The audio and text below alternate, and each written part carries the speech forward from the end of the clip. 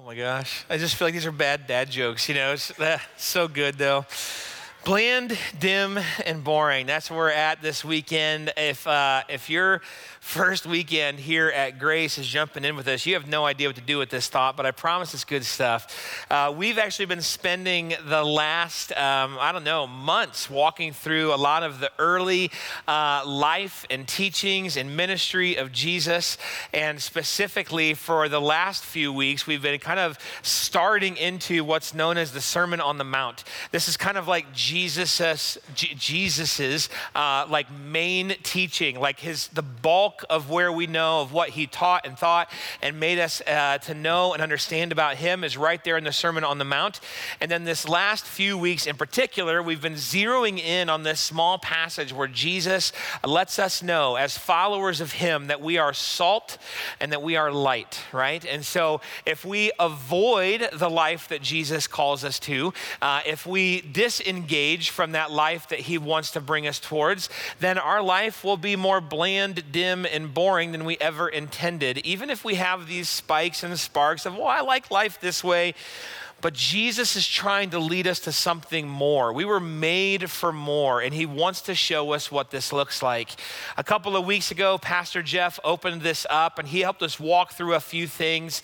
And one of the key phrases that he landed on, I loved this so much. He said that Jesus is less interested in our last failure than he is interested in our next surrender. And so many of us, we get maybe even just temporarily, but maybe long-term paralyzed on saying like, I can't do what Jesus has asked me to do or what God might have in store for me because I have messed up too much. Too much of my life is a mess, and I look back at all of my failures and I can't possibly move forward.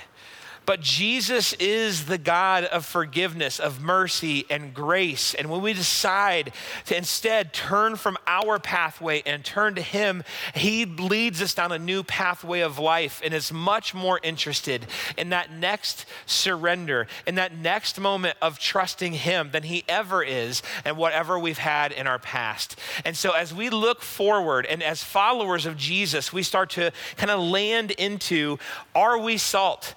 Are we light? We need to take this mindset to heart. Now, our key passage today is going to be specifically where Jesus tells us that we are the salt of the earth. As followers of him, this is a part of who we are.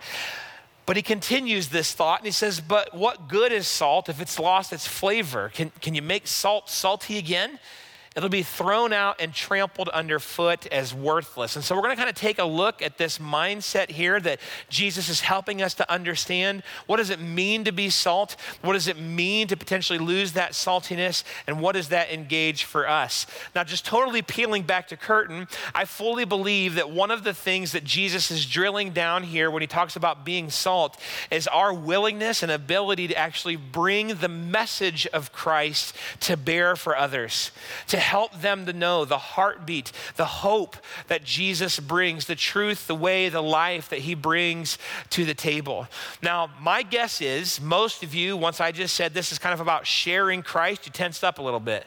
Like, whoa. Sharing my faith, sharing my story, I don't know about that as much.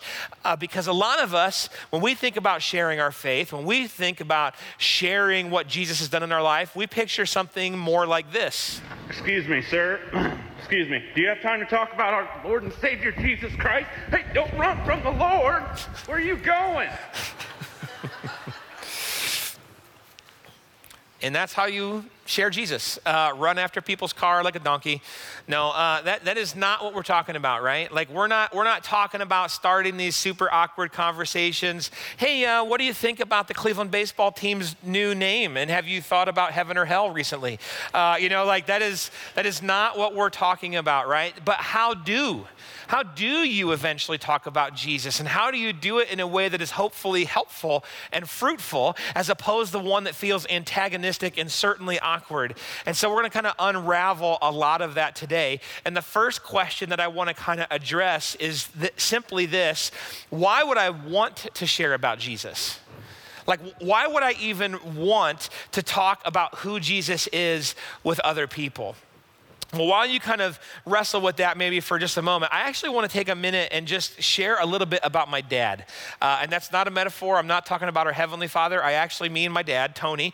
I want to talk to you a little bit about him. Like, I think my dad is fantastic.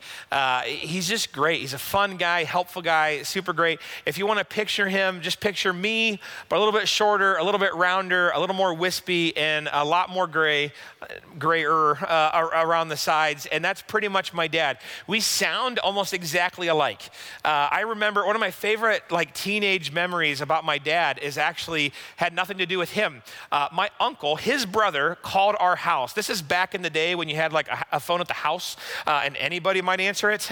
And so I answer the phone and I start having this conversation with my uncle. We're on the phone, no joke, 7, 8, 9, 10 minutes, and we're talking, and all of a sudden it was it's like when you and Debbie did this thing. I'm like, oh wait, did you think you were talking to my dad? He's like, you've got to be kidding me.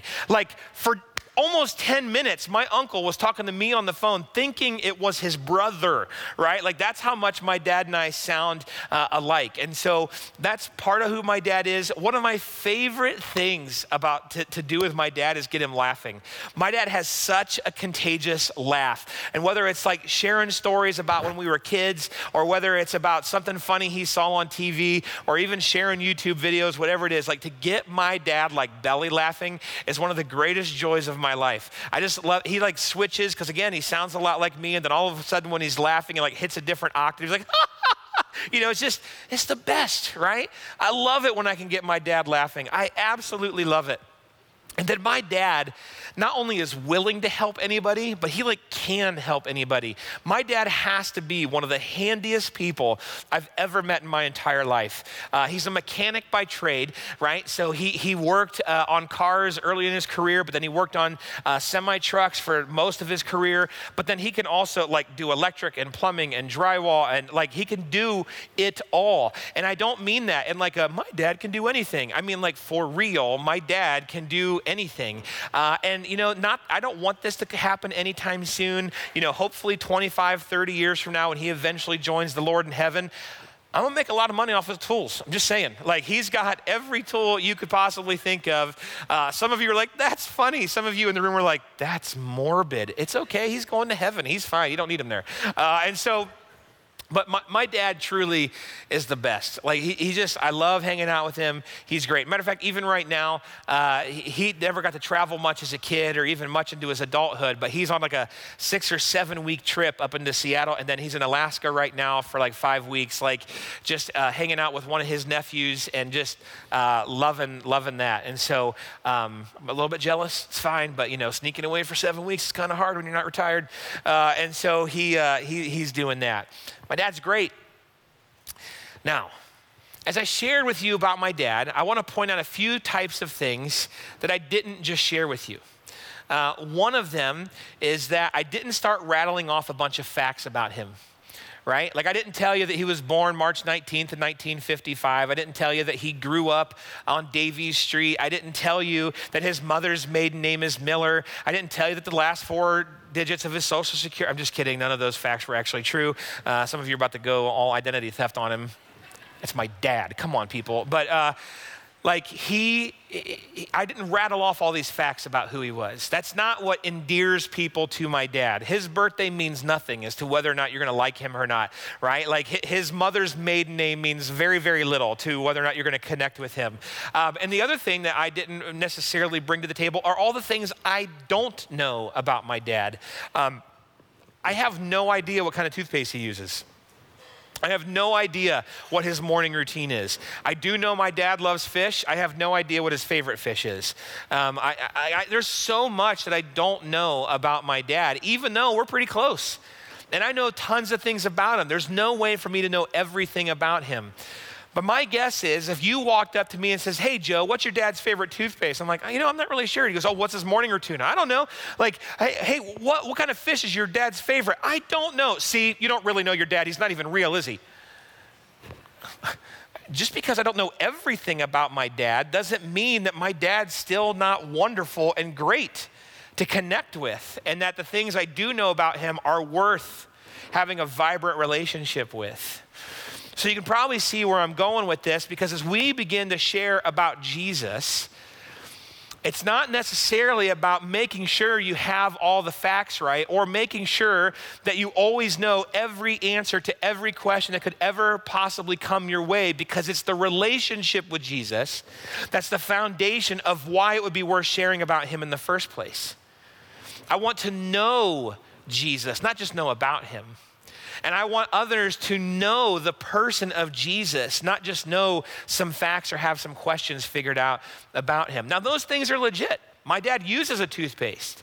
My dad has a favorite fish. My dad probably has a morning routine, if I had to guess. But that's not the essence of who he is. It's all these other things. And so when I think of God, and I think about who he is and why he's worth relating, I can't land on any other place than that he's awesome. And I don't mean awesome like Top Gun was awesome, right? I mean awesome like actually strikes awe into who I am. Like, it blows my mind that God is as good and gracious as he is. It blows my mind that somehow God is always there. The scripture says that no matter where you're at, you cannot be out of his reach, that you cannot be out of his sight. Even if you were in the depths of the ocean, he is there. He is there with you, there to walk with you, there to guide you, there to beckon you closer to being spiritually home with him. He is faithful. He does not let you go. He has not forsaken you. He is faithful. He's the definition of good. All things good that we know are from God. All good things are from him. And all of the bad and the evil and the things that we experience do not come from him, but that is actually sourced from sin. It's sourced from rebellion against God. It's us collectively saying, I'm not sure I want God in this area. I'm not sure I want to follow God in this area. I'm going to do my own thing. Sin creates those scenarios, and then all of a sudden we're like, well, why would God let these bad things happen? It's like, I'm trying to tell you the whole time, actually, that we should not go down these pathways. I am good. He's the definition of justice. He is slow to anger. He is loving. He is kind. He's merciful. He's holy. He's other. I'm really glad God's not just like you and me. We'd be in big trouble if he was. God is something greater, something bigger, something so much more. He's holy. And God is gloriously beautiful.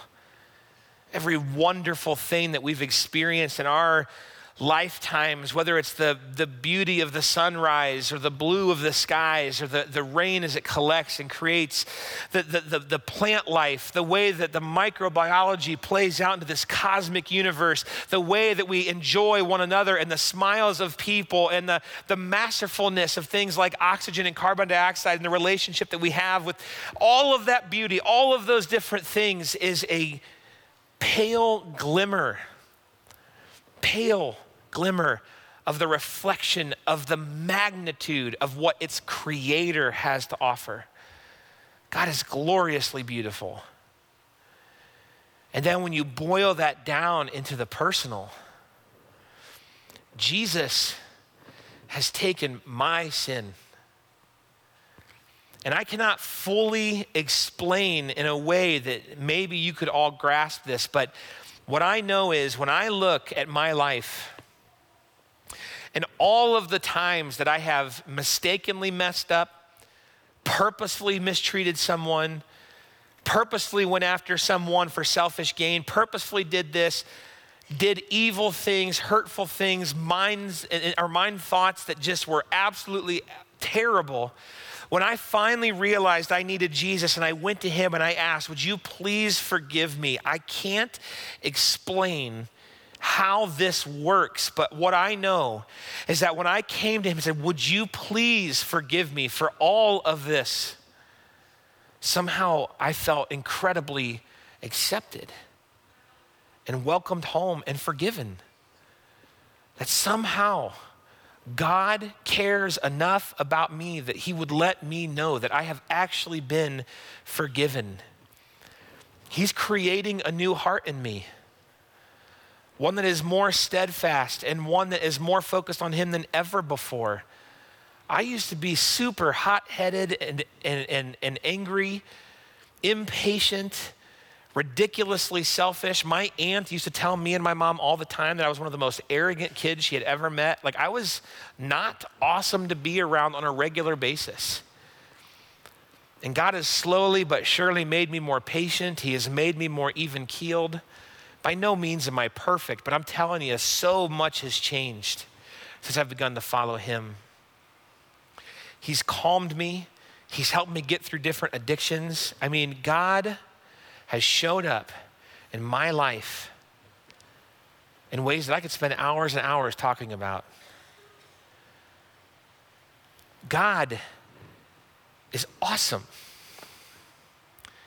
And I'm not talking about switching from some type of mindset or worldview or philosophy that I happen to think and believe this way, and you happen to think this way or believe this way, and I think you should become more like me and start thinking like these things. I'm not talking about argumentation. I'm not talking about a way of life. I'm talking about a person.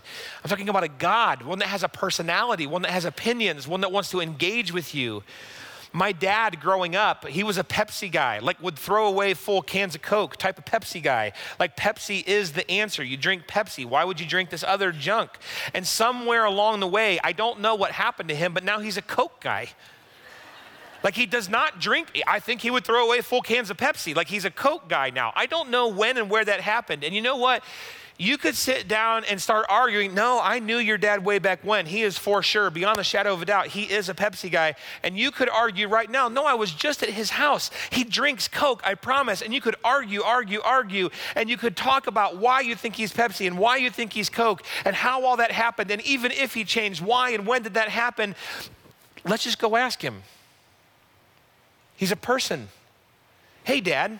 Are you Coke, Pepsi now? I know it's weird. I know you grew up on Pepsi, son, but I'm a Coke guy now. When did that happen? You know, and he could lay out that story, and this is why. We just go ask him. But so many times when we think about sharing Jesus or sharing our faith, we get locked into, I need you to stop thinking and believing what you believe, and I need you to start thinking and believing the way that I do, and we'll argue all these things. I'm pretty sure God's like this. Well, I don't think God's like that. And I think creation would be like this, and I think creation would be like that. And I'm pretty sure humanity's supposed to, and we just argue. Go ask him. He cares. He knows. He has an opinion. He's very clear on most things. He's like, no, this is how I think it's supposed to play out. I created you.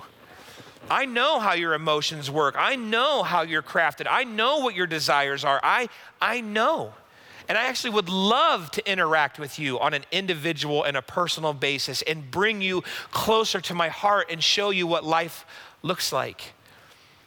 We're not talking about just thoughts and philosophy and argumentation. We're talking about connecting with a personal God that somehow loves you more than you could ever comprehend. And all of that is why I would want to share about Jesus.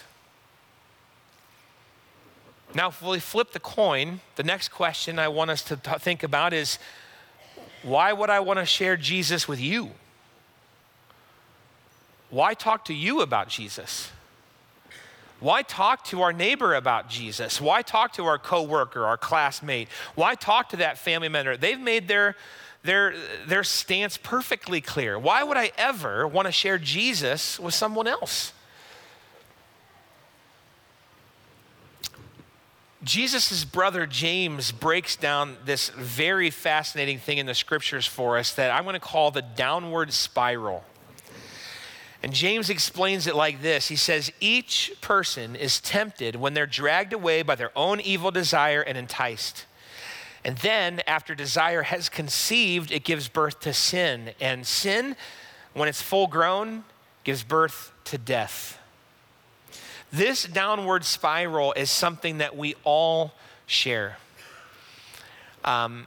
You're probably better than I am, but every once in a while when I'm driving down the road and someone else drives in a way that I'm not super happy with, I can start to have some thoughts. right? I can start to think some things in my mind. Every once in a while, again, I'm sure none of you have ever been in this scenario before, but I think about sharing the very little bit of sign language that I'm aware of. I think about, matter of fact, one time, and I wasn't even being ridiculous, one time just in the car, I was like, what are you thinking? Said that out loud. And my daughter, who was like 4 times, like, Dad, who are you talking to? You know, that's a very good point.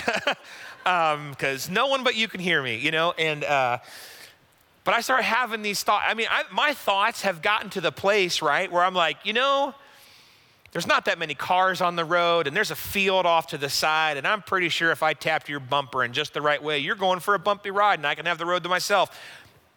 I'm terrible, okay? But those thoughts have crept into my mind before, right? I think about doing some pretty terrible things when I'm driving. Some of us, every once in a while, we're like, no one's around. No one can catch me. I can just look at some stuff on my phone. Who's going to notice? Who's going to care? Who's going to be affected? It's not that big of a deal. Those thoughts pop into your mind. Some of us, maybe we're at work and gosh, it has been forever since I have felt closely connected with my spouse. I just feel distant from them, and my goodness, this coworker, they just get me. We have so much in common, and they understand what I'm going through, and it's just lunch. I just need someone to vent to. I just need someone to talk to, and these temptations and these enticements start to show up. But then, when those desires are conceived, and we do start yelling at that driver, and we do start clicking on some websites, and we do sit down over lunch or a couple of lunches, and all of a sudden we find ourselves in our emotions are out of control. That whenever we drive, it's like, you know, normally I'm a decent person, but man, I get behind the wheel and I turn into a different person because we've given full birth to the sin. And now we can't think of a time when we're alone and we haven't pulled the phone out to look at the thing. And now we're closer to that coworker than we've been to our spouse in months. And all of a sudden we find ourselves, and that full-grown sin is pulling us down. And now we have a rage issue, and we have a pornography addiction, and our relationship, we're ready to sign papers all because it was just lunch a couple of months ago. And now this person is actually and it all starts with these just normal temptation enticements. No one ever says, I want to be a rageaholic. No one ever is like, you know, I hope I get addicted to pornography. No one ever is like, I know I committed my entire life to you and vowed that I would never leave you or forsake you, but I'm out. No one ever just decides from the beginning that I want these things to blow up in my life. It's a downward spiral. And some of us are going down it like a landslide. We can't stop. We are going down. It is fast. It is quick. We never thought that we'd be in this situation. And some of us, we're like a lobster in slowly changing water. We don't realize that pretty soon it's about to be boiling. And wherever we find ourselves in this scenario, one thing that we all have in common is this downward spiral is the shared human experience. One way or another, sin grabs a hold of us and it always leads to death. Always. Sin is never something that leaves you neutral, and it certainly never makes it positive. And so when we look around at each other, the irony of this truth is oftentimes if we think that we're someone that is slowly succumbing to the downward spiral, that somehow we're better than those that are quickly succumbing to it. That somehow because your life is blowing up faster than mine, that I'm better than you. That somehow because your life seems to like be a train wreck, that I must be a good person and you must be a bad person. That just because my life is only slowly deteriorating and yours is falling apart, that somehow I must have it all together and you must be. And then we start to just blame, like, well, that's your decisions. You made your own bed, sleep in it. You're the one that put yourself there. You're the one that, and we start creating these dichotomy argumentations where we're just saying like, you deserve what's coming to you because of your sin. I, on the other hand, am a good person and I'm fine. That's why I'm not. As opposed to us all realizing that we're slowly succumbing to the downward spiral of our sin. And how foolish it would be of us, and I've done this before, but how foolish it would be of us to say, well, I'm only dying slowly, ha ha to you that's dying quickly. It's all leading to death. You're like, Joe, this is bleak. Enter Jesus. Jesus severs the downward spiral. Jesus negates the effect of sin. Paul says that the wages of sin is death. In other words, when your sin is full grown and it's leading you to death, what your sin earns you, what your sin gets you is death. There's no way around that. That's where it leads, unless we allow Jesus to step in and redeem us, to rescue us, to change us, to give us a different pathway. Jesus is the one that changes all of that. You're like, how can I possibly stop this rage machine that I've become inside? How can I possibly stop this addiction to pornography? How can I possibly start to walk away from this person that seems like I'm connecting with and somehow find redemption in my marriage? And Jesus is like, I know. Follow me. Come, follow me. I have literally beaten death. I have died the gruesome death, by the way, to pay for what your sin is earning. I have taken care of that portion. I have rose again. And by the way, hundreds of people can physically attest to the fact that I have been back. I am alive. I am here to show you, to give you encouragement, to give you life, that death no longer has power over you. Give yourself to me. Let me show you what life looks like. Jesus breaks the spiral of sin and death. That's why I want to share Jesus with you. Because no matter what spiral you find yourself in, no matter how subtle or intense you may think that it is, Jesus stops it. And Jesus doesn't only just stop it, he doesn't just leave you there, he starts pointing you back to life. Jesus shows you what it looks like to not only stop being a rage machine, but maybe starting to be an actual wonderful example of someone that is patient, someone that is kind and compassionate, someone that can actually handle how life is coming to them. Jesus changes you, will heal you. Jesus not only can take your addiction, Jesus can actually free you from it and give you a vibrant life and restore the things that were once gone. Jesus can actually not only restore your marriage or restore your relationship, but bring it to a place of life and fullness that you never thought possible, because Jesus is the creator and sustainer and savior. He breaks all of that. And when we can understand how amazing Jesus is, and we can understand why it's so wonderfully amazing that other people can have their downward spirals broken, that's what it means to be salt. When Jesus says you're the salt of the earth, that's what he's asking us to be a part of, to see how wonderful Jesus is, to help others realize that they do not have to keep going down their downward spirals, but instead they can find life in Christ. I found this quote this week, and if I'm being honest, this quote was so nerdy. I had to read it like 7 times. I'm like, I think there's some really good stuff in here. And as I read it, I'm like, I'm going to reword it. That way I don't have to read it 7 times to you, but this is what this quote basically said. It said, in the believer's character, so if you follow Jesus, if you've given your life to him, in your character, there's a preserving force to keep the rest of society from utter corruption. If they were not scattered among people, the human race would fall apart.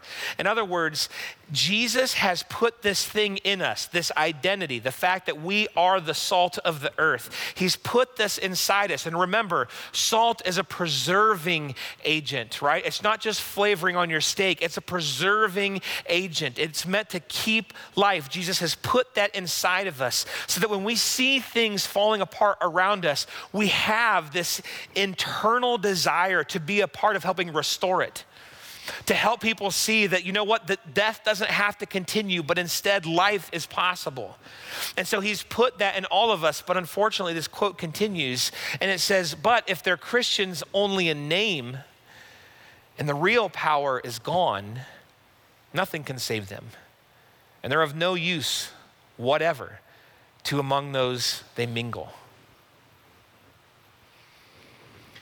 You see, if we decide that we no longer want to discover and portray how amazing Jesus is, if we decide that others are somehow, and this would be errant thinking, but that they're not worth helping to see the light and the hope of Jesus, then suddenly we become Christians in name only. And where's the power in that? Or as Jesus asked in our key passage, what good is salt if it loses its saltiness?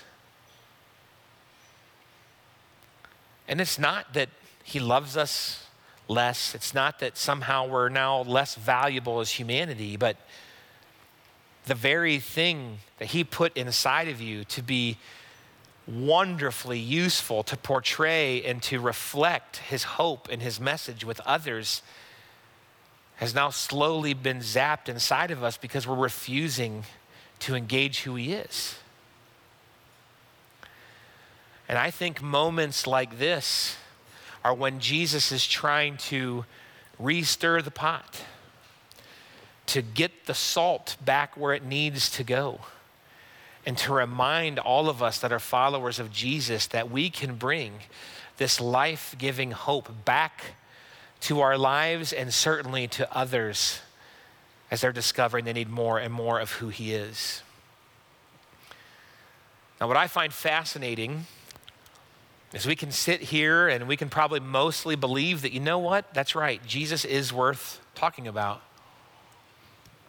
Jesus is wonderful and amazing, and I can probably even get behind the fact that others need him. And yet, why is it still so hard to do it? Why is it so hard to start the conversation? Why is it still so difficult to go out and try to figure out a way to have a life-giving, back and forth conversation with someone about how wonderful Jesus is? I can talk to you about my dad, no problem. Why is Jesus so difficult? So I wrote down a couple of things that I hope will be helpful. If we're trying to be salt, what is it that we're actually trying to share? If we're gonna step in and try to help people see how wonderful Jesus is, and if we have that compassion that folks need to know that Jesus is the spiral breaker, then what do we do about that? Well, Peter, one of Jesus's lead disciples, wrote down in one of his letters, he said, if someone should ask about your hope as a believer, let's always be ready to explain it. Now, I want to be clear here, because some of us are still picturing that donkey running up alongside the car. This is not, whenever someone's in earshot of you, you should start saying, you need Jesus as your Lord and Savior. This is as your life, we talked a little bit about this last week, as your life brings light into dark scenarios, as your life more and more clearly is showing that you are about Jesus. And what is that about? And someone starts to wonder why you are the way that you are. Why do you think the things that you think? Why would you think going to church, maybe going to a life group, serving in these ways, reading your Bible, why would you think any of that's important? Be ready to explain it. And this isn't the quiz. This isn't have all the right answers. This isn't make sure that you know all the things you've never known before. This is, why do you follow Jesus? Why do you sit in church? Why do you want to connect with other people that are believers and be encouraged by them? Why do you do the things that you do to be connected to God? I don't get it. Can you help me understand that? And relatively speaking, whatever your answer is that you follow Jesus is what's going to be helpful in that moment. And it's okay if you don't know the answers. Joe, what kind of toothpaste does your dad use? I don't know, but his teeth look amazing and they're white and they're shiny. For real, I would love to know the toothpaste that he uses. Let me go find out for you. Seriously, Joe, I have these questions about Jesus. I'm not sure how this works. I think I would like to follow him, but that makes no sense. But you know what? Why don't we dig into that together? You know what? Let me go talk to someone and I'll see if I can figure some of that out. This is a great journey for both of us to be on. Let's do that. Because at the end of the day, my dad is still my dad. At the end of the day, I'm still following Jesus. We can discover some of this stuff together. What's the reason that you have to explain why you follow Jesus? I wrote down a couple of helpful things to maybe think through this. One is, what helped you realize that you needed Jesus? For me, it was I couldn't keep up with appearances. The head trash that I had in my head that I had to present myself in a certain way, but it was all a facade. It was all fake. It was all me trying to be a good person when I knew deep down I was a total monster.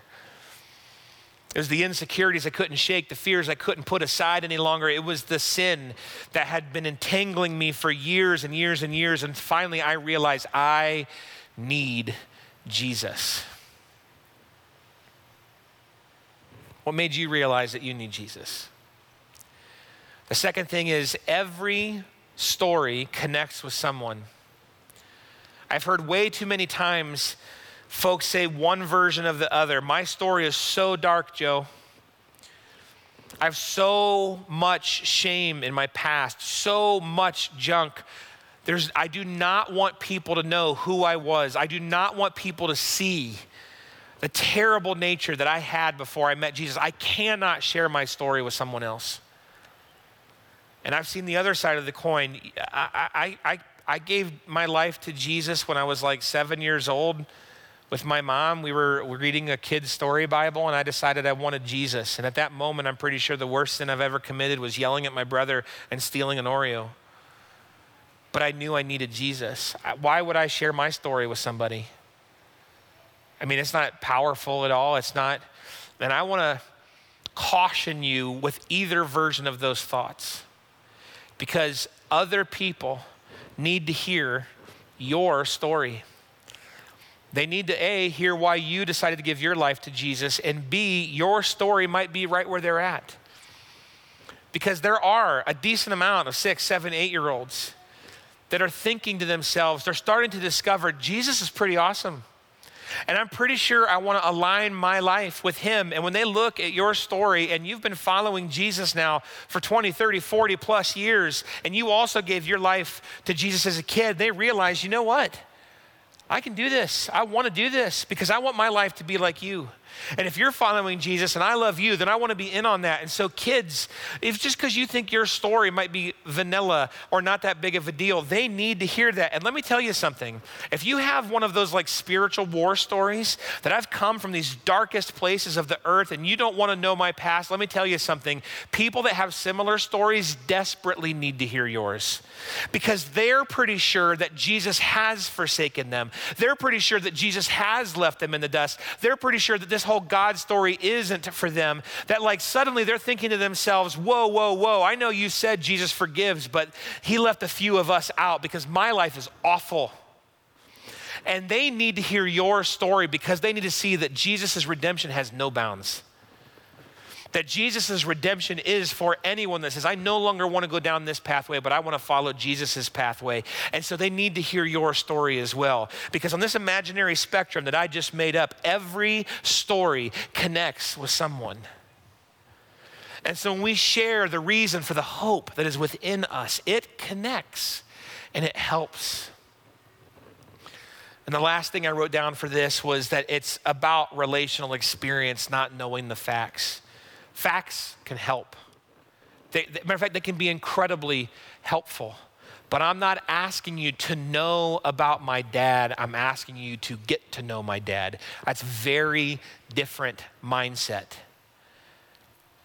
If you don't know when Abraham historically walked the earth, if you can't quite piece together in your head how God created everything, if you can't totally, all of those things actually have answers and have wonderful pathways of exploration to the depth and the wonder of who God is. But knowing God is the point. Understanding that somehow God meets me, it's the strangest thing. And many of you would have this experience.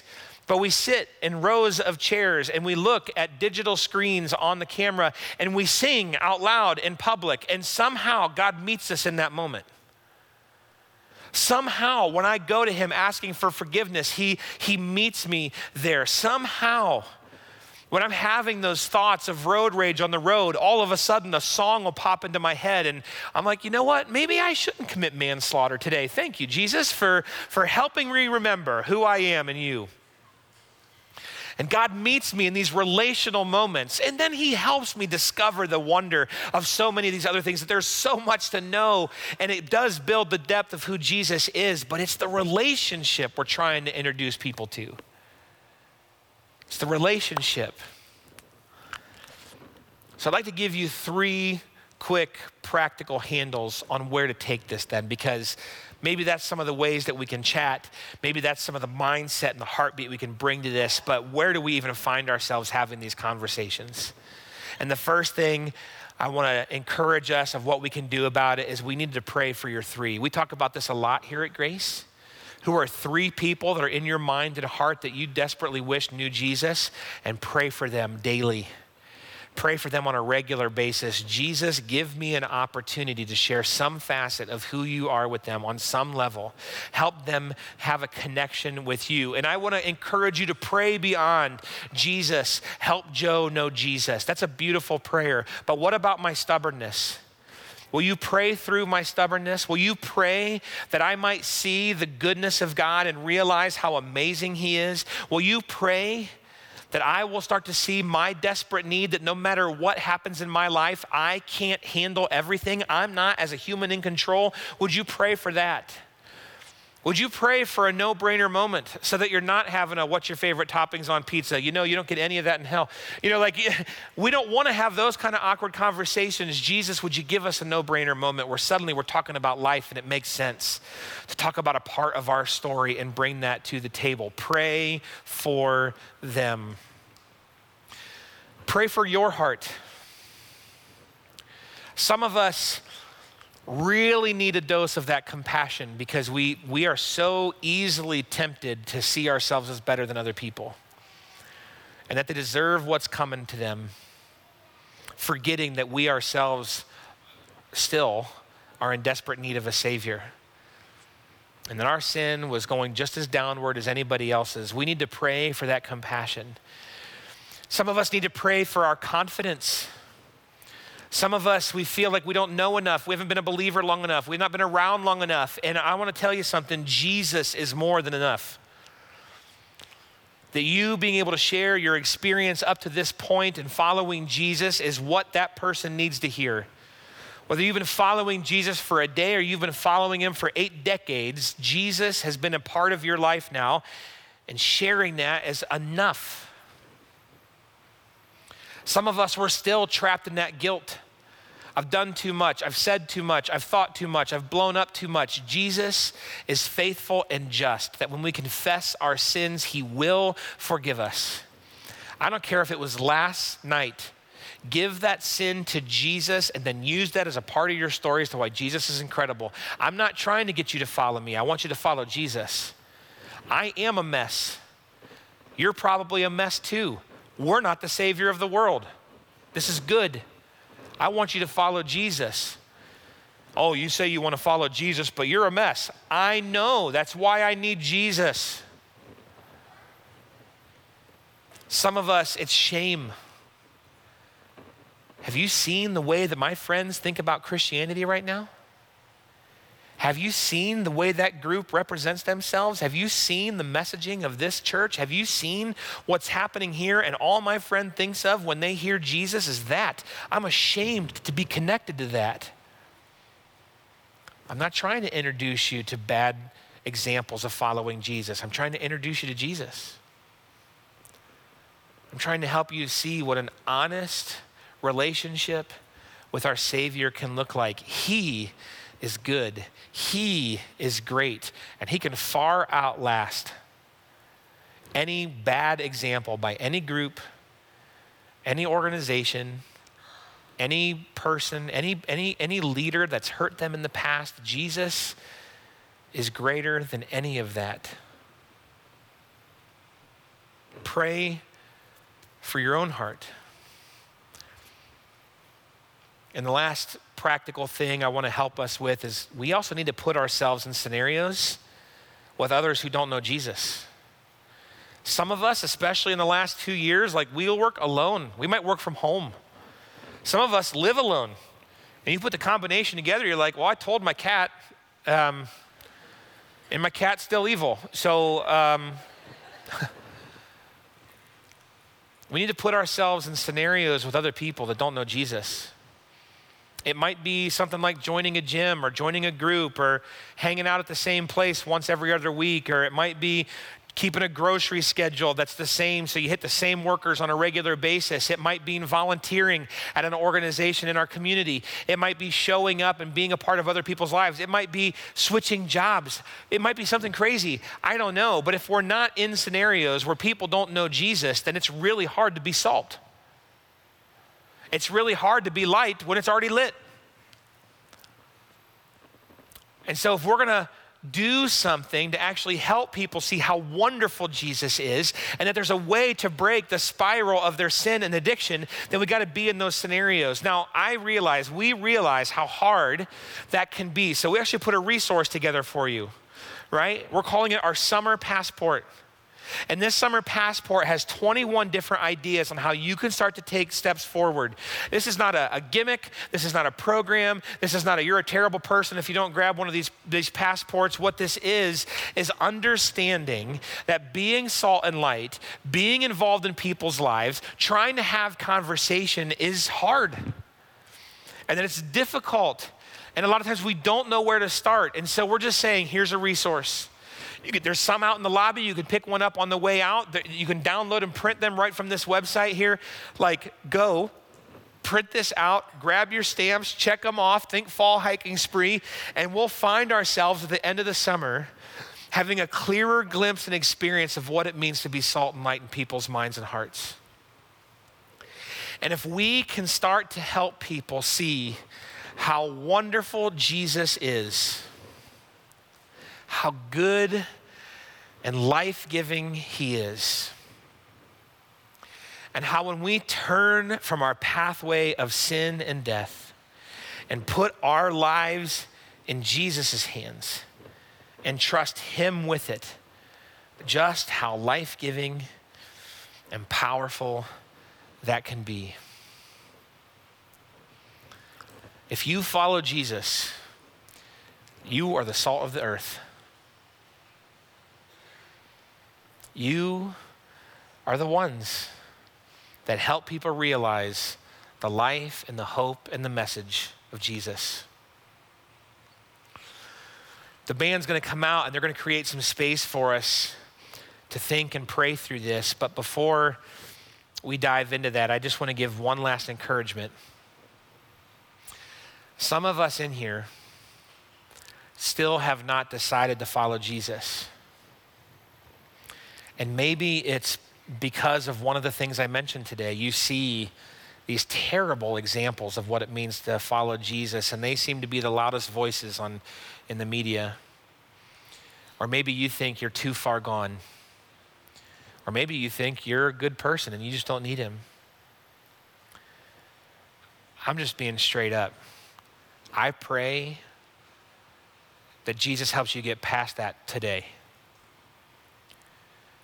That you would finally realize the wonder and the life that is being extended to you by your loving and good and gracious Heavenly Father that is beckoning you to come home, to have your soul restored, to have your sin, no matter how little or great, forgiven, and to be shown a pathway of life that starts today and lasts forever. I'm praying that we can celebrate that with you today. It's so worth it. It's the best thing ever. Let's go to Jesus. In whatever scenario we find ourselves, let's go to him and let's see how he wants to work inside of us. Will you pray with me? Jesus, thank you for your faithfulness, that you don't leave us alone. You certainly won't leave us in our sin. You have done so much for us, to redeem us, to rescue us, to show us. You have pathways of life moving forward for each and every one of us. Jesus, for those of us that don't yet know you, that haven't yet yielded and said, yes, of course I need Jesus. Of course I need my God. I pray that you would bring us to that point of understanding and realization, and that you would show us that path of life forward. And Jesus, for those of us that are sitting here as your followers, I pray that we would rest and be excited in the fact that you have created us to be the salt of the earth. And that we would not only vibrantly remember why it's worth sharing who you are, but that our compassion would be there to consistently want to help others know who you are as well. Thank you, Jesus. Thank you so, so much. And it's your name we pray. Amen.